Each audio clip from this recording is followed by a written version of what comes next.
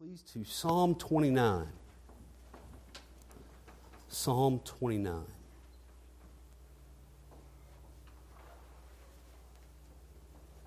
We're going to kind of walk through this psalm together this evening and look at it. I found it kind of interesting as I was reading through and studying that, one of the commentators pointed out that this psalm is kind of unique in the fact that it's 100% praise to God. 100%. He writes that this psalm has no other elements. It is pure praise. It does not call upon us to do anything because the psalm is itself doing the only thing it's concerned about. It is praising God. So 11 verses of praise to God, 11 verses of describing God's attributes and His actions and praising Him with reverence for them. And so when we come to this psalm, we look at the superscript up above. We see that it is a psalm of David, but we don't really get any other information there. For example, we don't know what kind of occasion it is that he's writing or anything like that. It simply tells us it's a psalm of David. And there are a couple of kind of poetic features that are used in this psalm quite a bit, and so we want to kind of be looking out for those. The first of those is repetition. We're going to see that as we work through the psalm, and also parallelism. And it's a kind of repetition where the author is going to say the same thing kind of back to back, but using slightly different words or different phrases. And again, we'll see that as we work through it. This psalm has generally kind of been seen as having three parts to it. The first is kind of a call to worship. Then there's a description of a storm that shows God's power. And lastly, there's encouragement to God's people in verses 10 and 11. So let's look at this first part, verses 1 and 2. So please follow with me as I read. It says, "Ascribe to the Lord, O heavenly beings, ascribe to the Lord glory and strength. Ascribe to the Lord the glory due His name. Worship the Lord in the splendor of holiness."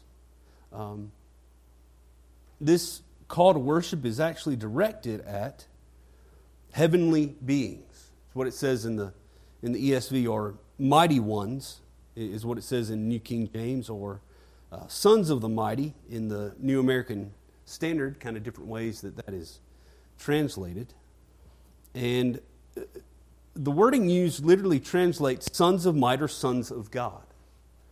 And the thought here is this term actually refers to angels. So David here is addressing and calling on the angels to worship the Lord, to ascribe to the Lord. And at first glance, this does seem kind of strange, but James Montgomery Boyce, he actually says this. He says, David is overwhelmed with the majesty of God revealed in the storm that he has witnessed and is now going to describe. He feels that he needs help to praise God properly, to praise God adequately. The entire created order, including angels, must join in. And even then, sufficient praise will be lacking. So it's an interesting opening to this psalm. And as we mentioned a while ago, you can see the repetition here of ascribe to the Lord. And, technically it means to give, but we all know that we nor the angels in heaven, we're not going to give the Lord glory or strength as though he didn't have it. So we might say here that call to worship is to acknowledge or to admit or to recognize the glory and the strength that the Lord possesses. Then verse 2, it says to ascribe to the Lord the glory that is due His name, to give Him glory and honor that's befitting Him, that is appropriate for who He is and what He has done throughout history. And we know this is the goal, but we also know that we're going to fall woefully short of being able to do this, to give him all the glory and praise that he is due, especially in this life. It'll take an eternity, right, of ceaseless praise to honor the Lord with the praise that he's due. And so after saying ascribe to the Lord 3 times here in these 2 verses, the 4th time we read worship the Lord. And we probably shouldn't try to draw a large distinction here between the 2 terms. It's very likely an example of the parallelism that we mentioned earlier. It's a way of saying the same thing with different words to add emphasis to what is being said. It's this call that all created beings, even angelic beings, are to worship the Lord and proclaim his glory and his splendor and his majesty and his strength and his might and his perfection and his purity, because he's worthy of all praise. And so that's how this psalm opens. And then we come to verse 3. And verses 3 through 9 are this description of a storm, and it's used to show and to illustrate God's power and his might. And you know, it's so true that a violent storm is very powerful. It can be very frightening as well. A very scary thing. Many times it's a very destructive thing. We think about tornadoes and hurricanes and those things.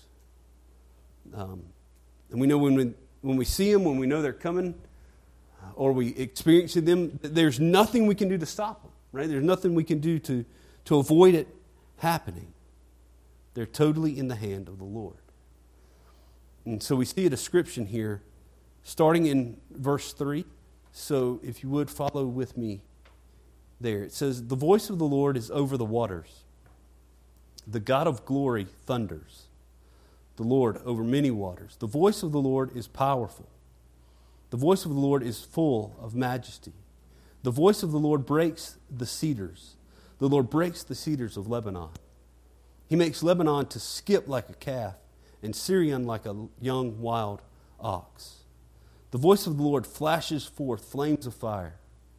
The voice of the Lord shakes the wilderness. The Lord shakes the wilderness of Kadesh. The voice of the Lord makes the deer give birth and strips the forest bare. And in his temple all cry, glory." So we can see these different ways that this storm is described. It's actually said that in the past, in the early church, this psalm would actually be read to children or to an entire congregation during storms. Or Charles Spurgeon wrote this, that just as the 8th psalm is to be read by moonlight, when the stars are bright, as the 19th needs the rays of the rising sun to bring out its beauty, so this psalm, Psalm 29, can be best rehearsed beneath the black wing of tempest, by the glare of the lightning, or amid that dubious dusk which heralds the war of elements. The verses march to the tune of thunderbolts. God is everywhere conspicuous, and all the earth is hushed by the majesty of his presence. It's interesting to talk about reading this psalm during a storm.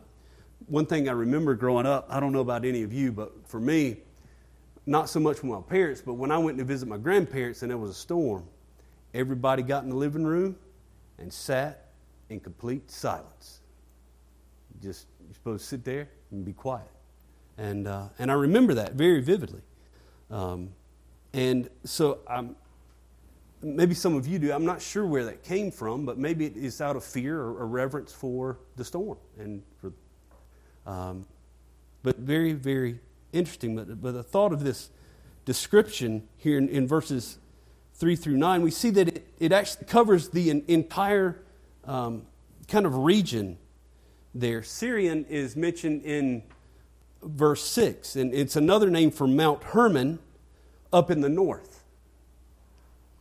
And then Kadesh is mentioned in verse 9 in the southern part of the region. So it kind of goes from north to the south. You also notice in these verses the repetition of the phrase, the voice of the Lord. It's mentioned 7 times. It's a very biblical number. Perhaps it's referring to the perfection of God even in the midst of this storm. Verse 3 tells us that the voice of the Lord is over the waters.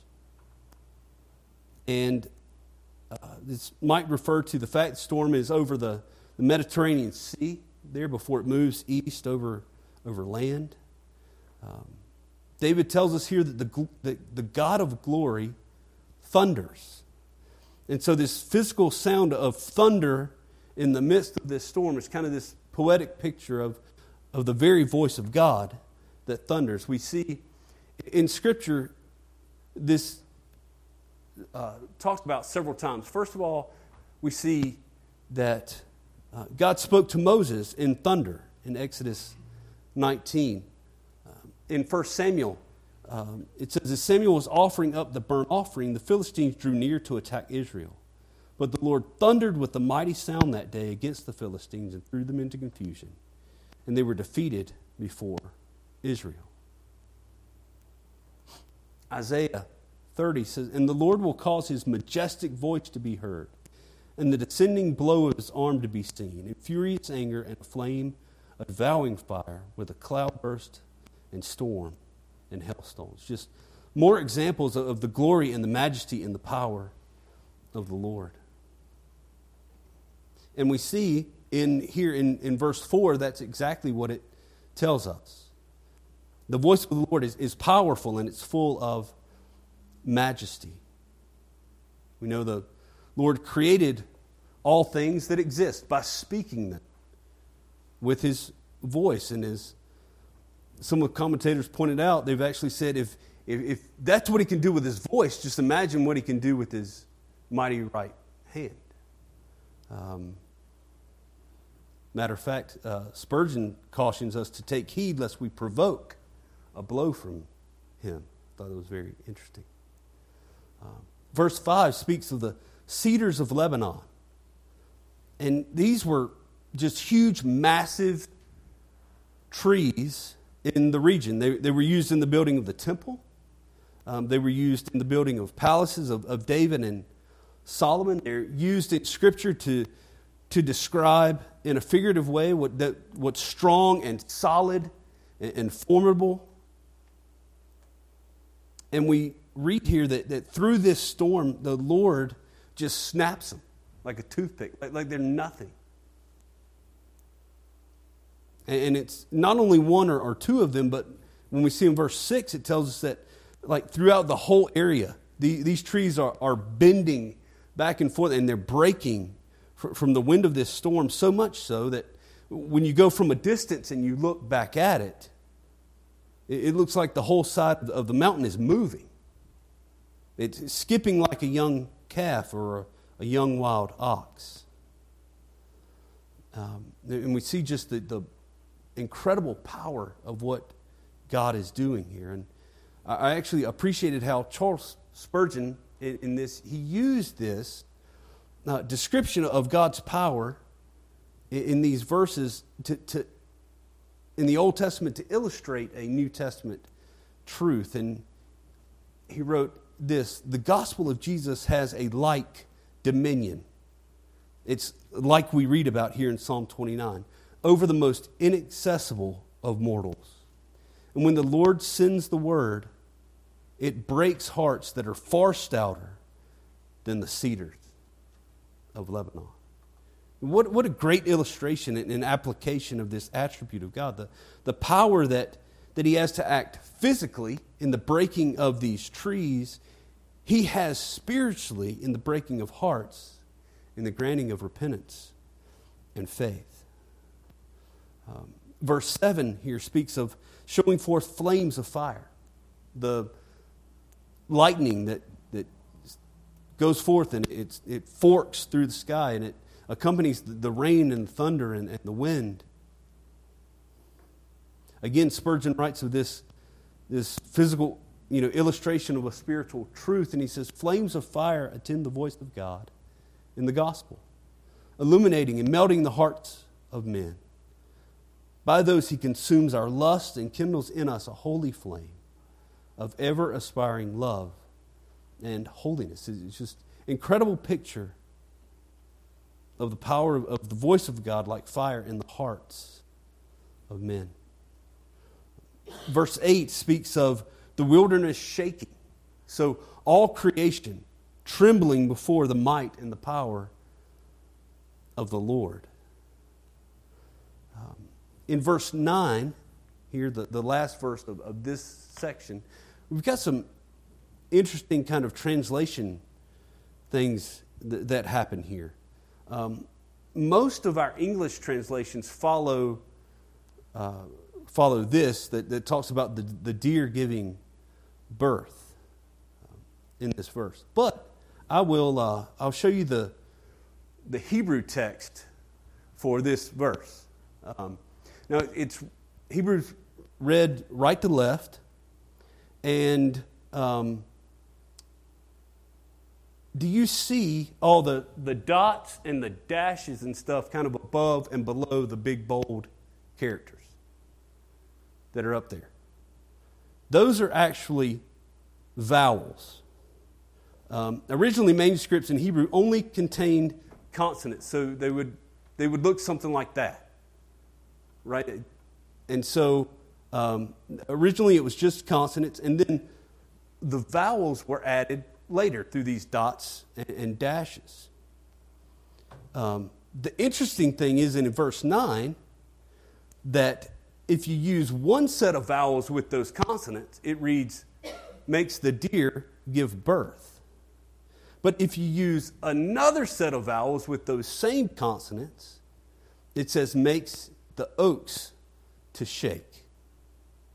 And this second translation is actually what is used in the NIV and the New Living Translation. And in most Bibles,